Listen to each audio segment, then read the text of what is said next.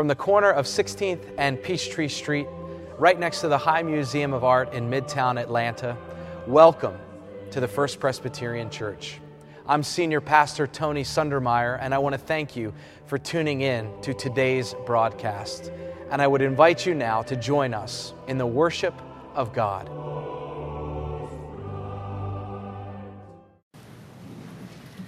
Amen. Rejoice. God's love is poured over you this day for healing, restoration, and hope. Feel the power of God's mercy in your life. Go into God's world knowing you are forgiven and blessed, and be a blessing to others. Friends, believe the good news of the gospel. In Jesus Christ, we are forgiven.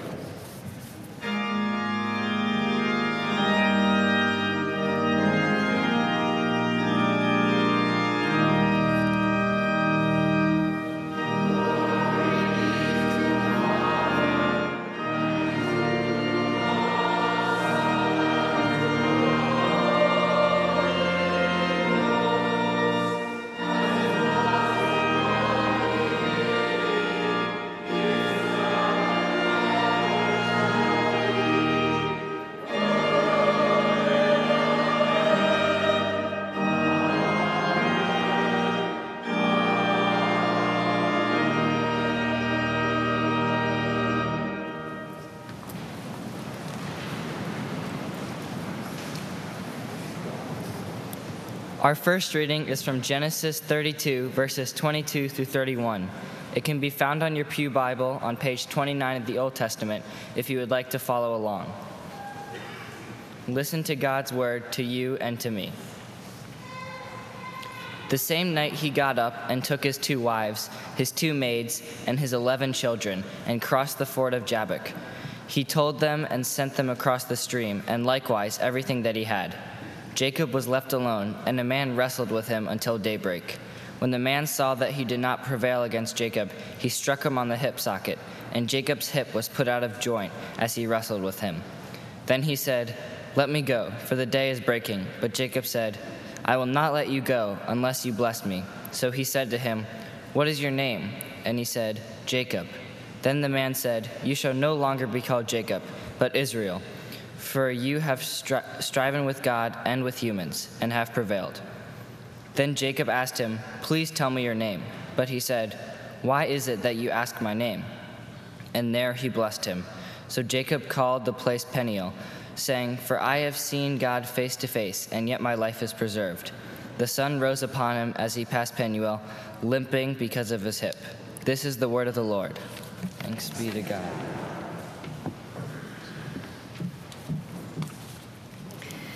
Our second scripture lesson comes from Paul's letter to the Romans, chapter 9, verses 1 through 5.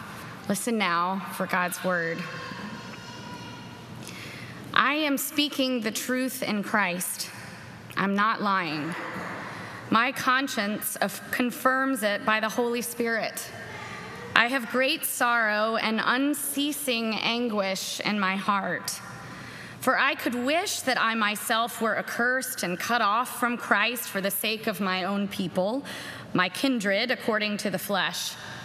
They are Israelites, and to them belong the adoption, the glory, the covenants, the giving of the law, the worship, and the promises. To them belong the patriarchs, and from them, according to the flesh, comes the Messiah, who is over all, God blessed forever. Amen. This too is the word of the Lord. Thanks be to God.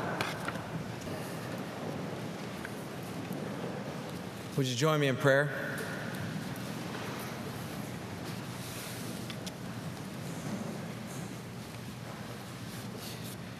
Lord, break open your word afresh to us this day so that we would be different people than those who came into this sacred space this morning, even to be more like your Son, Jesus the Christ.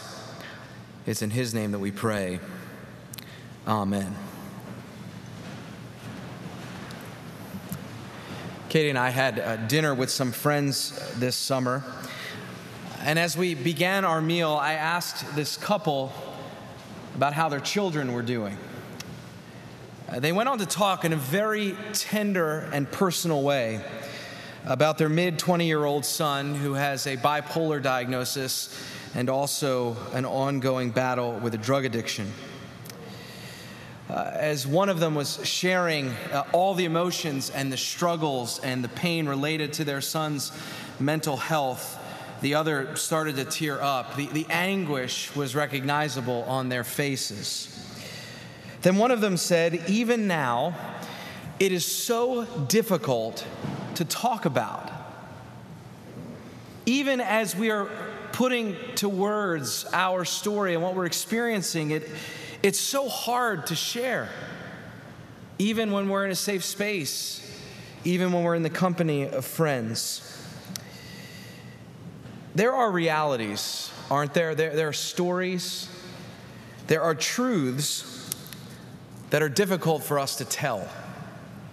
No matter the reason for our silence, embarrassment, or shame, or regret, or avoidance, or fear of consequences if we do tell our truth, there's also the reality that we don't know exactly what to do with our story. We don't know where to go. We don't know how to tell it. We don't have the words, but we can feel it pressing in on us. We don't know where to begin to find our healing.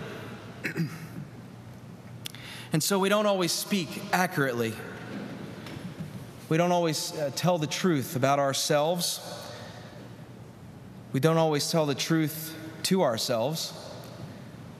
We don't always tell the truth to God, and we don't always tell the truth to others. It's hard sometimes to tell the truth about what we're facing or what's really going on with us. Even still, in an age where performance and production and image are so often prioritized over honesty and confession, truth becomes what we project. Truth becomes what we choose to show the world. So our situation is this. We know that truth-telling is very difficult on its own account. But in our cultural context, that difficulty is exponentially raised because performance and image, we have come to believe, are what people want.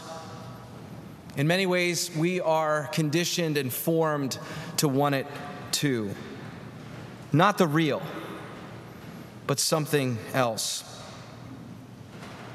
For me, there's something powerful, something inspiring, something transformative when I see or I hear someone tell the truth. I've always connected with the musical and the story Les Miserables for that reason. When Jean Valjean, one of the main characters of that story, tells the truth about his past. When the police captain Javert is in his presence and he declares that I am prisoner 24601. When that scene happens, the hair on the back of my neck stands up. There's something powerful when he tells the truth. There's something powerful when he faces his past. And he's finally liberated from the imposter identity that he carries and is liberated for a more authentic, truthful future. This week I visited a couple in their home. He's on hospice and dying of cancer. When the diagnosis came, they discerned with one another and with their family and with their doctors what was best for them in terms of the quality of life. And they decided that they would immediately go on hospice. And what was so amazing as I sat in their living room listening to the way in which they were telling their story, describing the moments of their life in real time, the way that they were able to name that death was inevitable, the way that they were able to name what the future was going to hold, to talk honestly with one another, to share that intimacy of truth-telling. When you see something like that, it sticks with you. It forms you. It challenges you. It's a powerful thing to behold. when someone doesn't sugarcoat the realities in which they live, when somebody tells the truth about their situation, about what they're facing, and there's a certain measure of freedom that opens up to those who are willing to name those truths. And there's a certain power that they hold when they face the realities head on. I remember a few years ago, I was serving a church in Pennsylvania when the Jerry Sandusky trial broke, and that story came to the national media's attention. Longtime assistant football coach at Penn State was accused and eventually convicted of unspeakable crimes. I preached soon after those accusations came to light. Now, to preach about this topic in Pennsylvania, when you are about to levy criticism against the actions of those deeply embedded in this sacred institution known as Nittany Lion football, that was dangerous territory for a preacher. But we had to speak the truth in that moment. And the congregation did just that.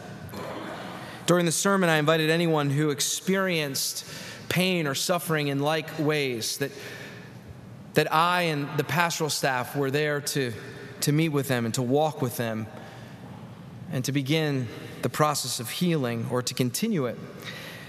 I finished the final sermon of the morning. I'll never forget this, walking back to my office, and there was David, a man in his mid-60s, sort of leaning against the wall. It looked like the wall was keeping him upright. And he had tears in his eyes, and we went into my office, and he simply said, "It happened to me." His mid-60s. And he said, "You're the first person I've ever told." And as he was able to speak that truth, the truth of what he had survived, he began on a new road to healing and hope.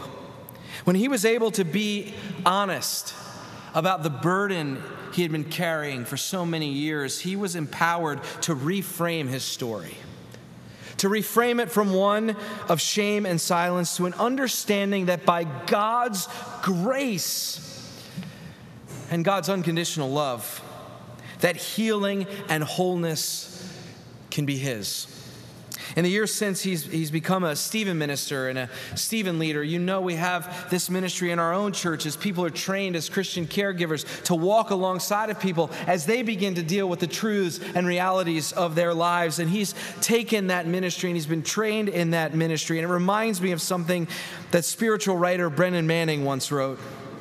He said, "In a futile attempt to erase our past, we deprive the community of our healing gift.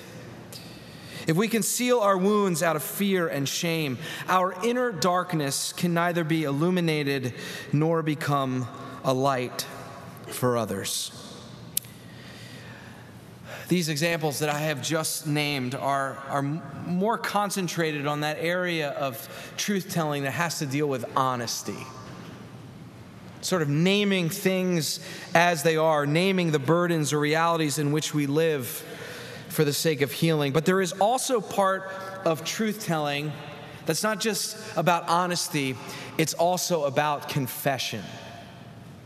It's also about naming the places where we have missed the mark of God's very best for our lives and God's very best for the world. It's about naming with our lips in confession that we have fallen short of what God intends for our life to be. We tell the truth of what we have done and what we have left undone, also for the sake of healing, also for the sake of forgiveness and reconciliation. And as we approach the text set before us this morning from Genesis 32, I want to look at this text and I want to invite you to consider it from the point of view of the discipline of truth-telling. But in particular, with these two concentrations in mind, what does it mean to be honest with the realities in which we live? And what does it also mean to confess what we have done and what we have undone? For both honesty and confession are part of this discipline of truth-telling.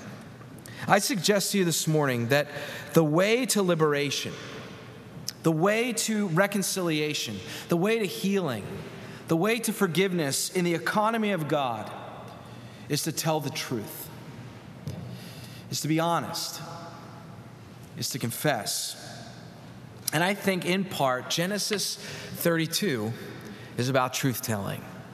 You know, if you've been around this summer, if you've been here live or watched on demand or live streaming, you have seen us weave in and out of the Genesis narrative, and we have seen many of the characters come to life in these weeks. And we've traced a little bit of Jacob's story. That's what this text is about again today.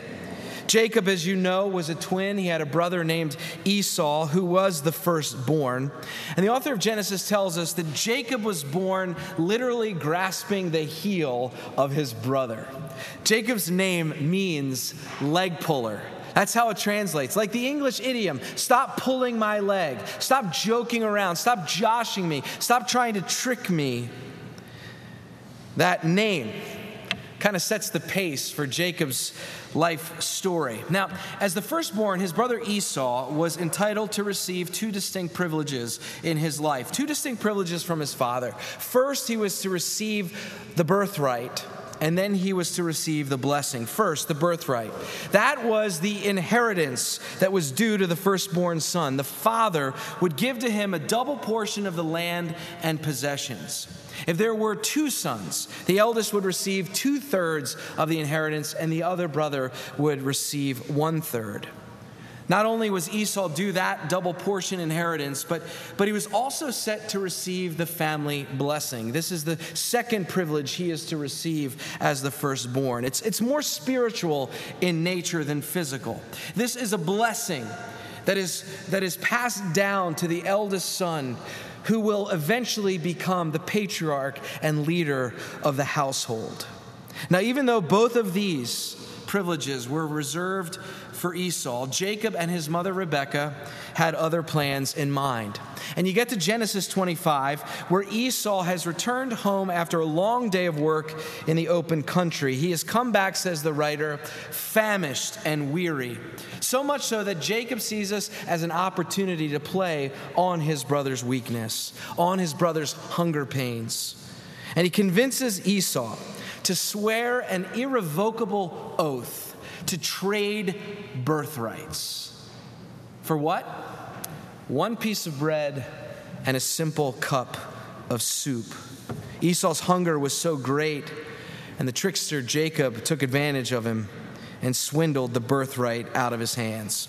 Fast forward 2 chapters, Genesis 27. Isaac, their father, has failing eyesight. He is now blind, and he sends for Esau. Maybe he begins to sense the time is drawing near, and now he has to confer the blessing to his oldest son. And so he calls to him and asks him to go out and hunt for game and then bring that back and to prepare a meal. They will share it together, and then he will confer the blessing. And so Esau goes out obeying his father's command. The boy's mother and Jacob see this as another opportunity. And so he has servants prepare a meal. And Jacob puts on Esau's clothes that were in the house. And because Esau, we're told, was hairy, he covered his arms with goat hair. And so he comes in to his blind father. And his father asks him a very specific question. What is your name? Jacob says, I am Esau, your firstborn. So they eat together, they share a meal together, and Isaac blesses Jacob. Jacob is now 2 for 2 in stealing from his brother. Immediately after Jacob departs, Esau comes back with a meal, ready to receive the blessing. Isaac is confused by the presence of the real Esau, and he discovers that Jacob has lied to him. But it's too late. The blessing has already been given.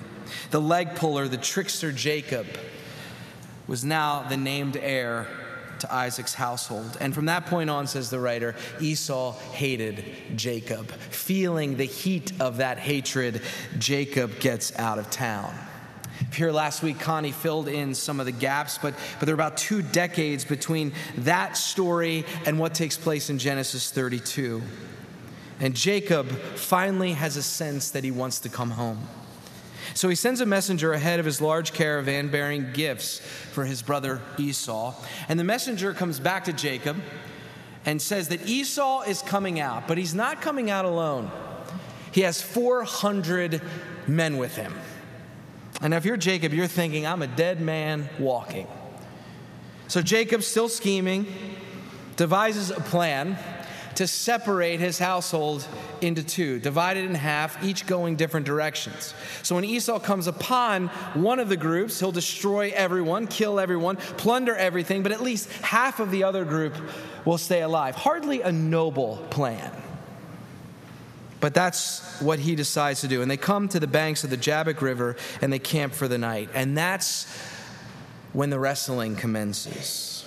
Some stranger enters into Jacob's tent and picks a fight.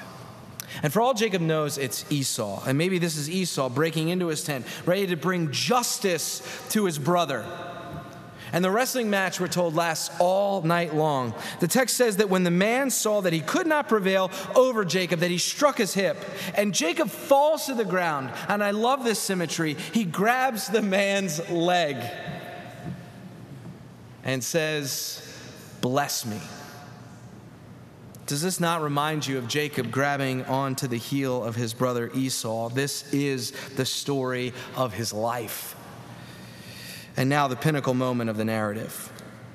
The man asks Jacob in another moment of symmetry, "What is your name?"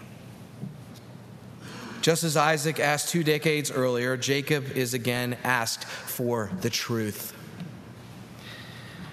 We know what he said the first time around. What will he say now?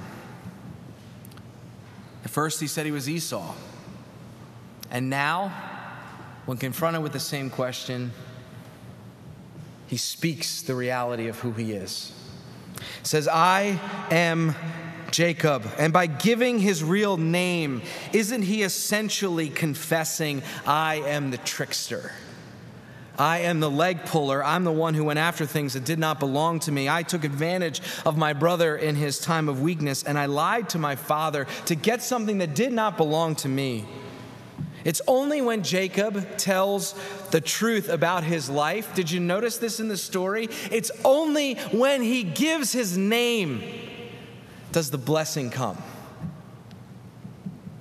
It's only when he's honest, it's only when he confesses that the blessing of God can come, that the reconciliation with his brother can take place.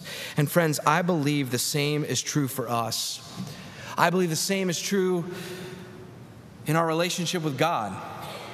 I think the same is true in our relationship with one another and in our relationship with ourselves. Part of life with God is God's engagement in getting into our tent and asking us, "What is your name?" That's how God rolls from time to time.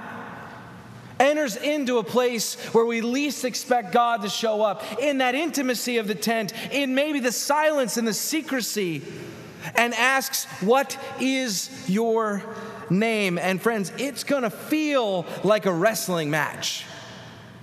It's going to feel like a fight. But when we tell the truth, and when we're honest about our past and who we are and what we carry and what is really real, we become open to God's unconditional love and the blessings of forgiveness, of reconciliation, of healing, of peace and purpose. We put ourselves in a position to receive what God really wants to give us, what we really need, to receive a new name, to receive a new mission, a new opportunity to be light for healing as others tell their truth. And so the question I leave with us this morning is, what truth do you need to tell? Where is honesty required? Where is confession required? Where is God showing up in your tent and asking you for the truth? Tell it to God in prayer. Tell it to the people who you feel most safe with. Tell it to one of the pastors who are more than ready to walk with you in your journey. Be willing to tell it to yourself. it's going to feel like a wrestling match. It's going to feel like a fight. But only when the truth is told does the blessing come. And because of who God is and what God has done and what God will do, the blessing will come in abundance. I promise you that. Thanks be to God for this indescribable gift. Amen.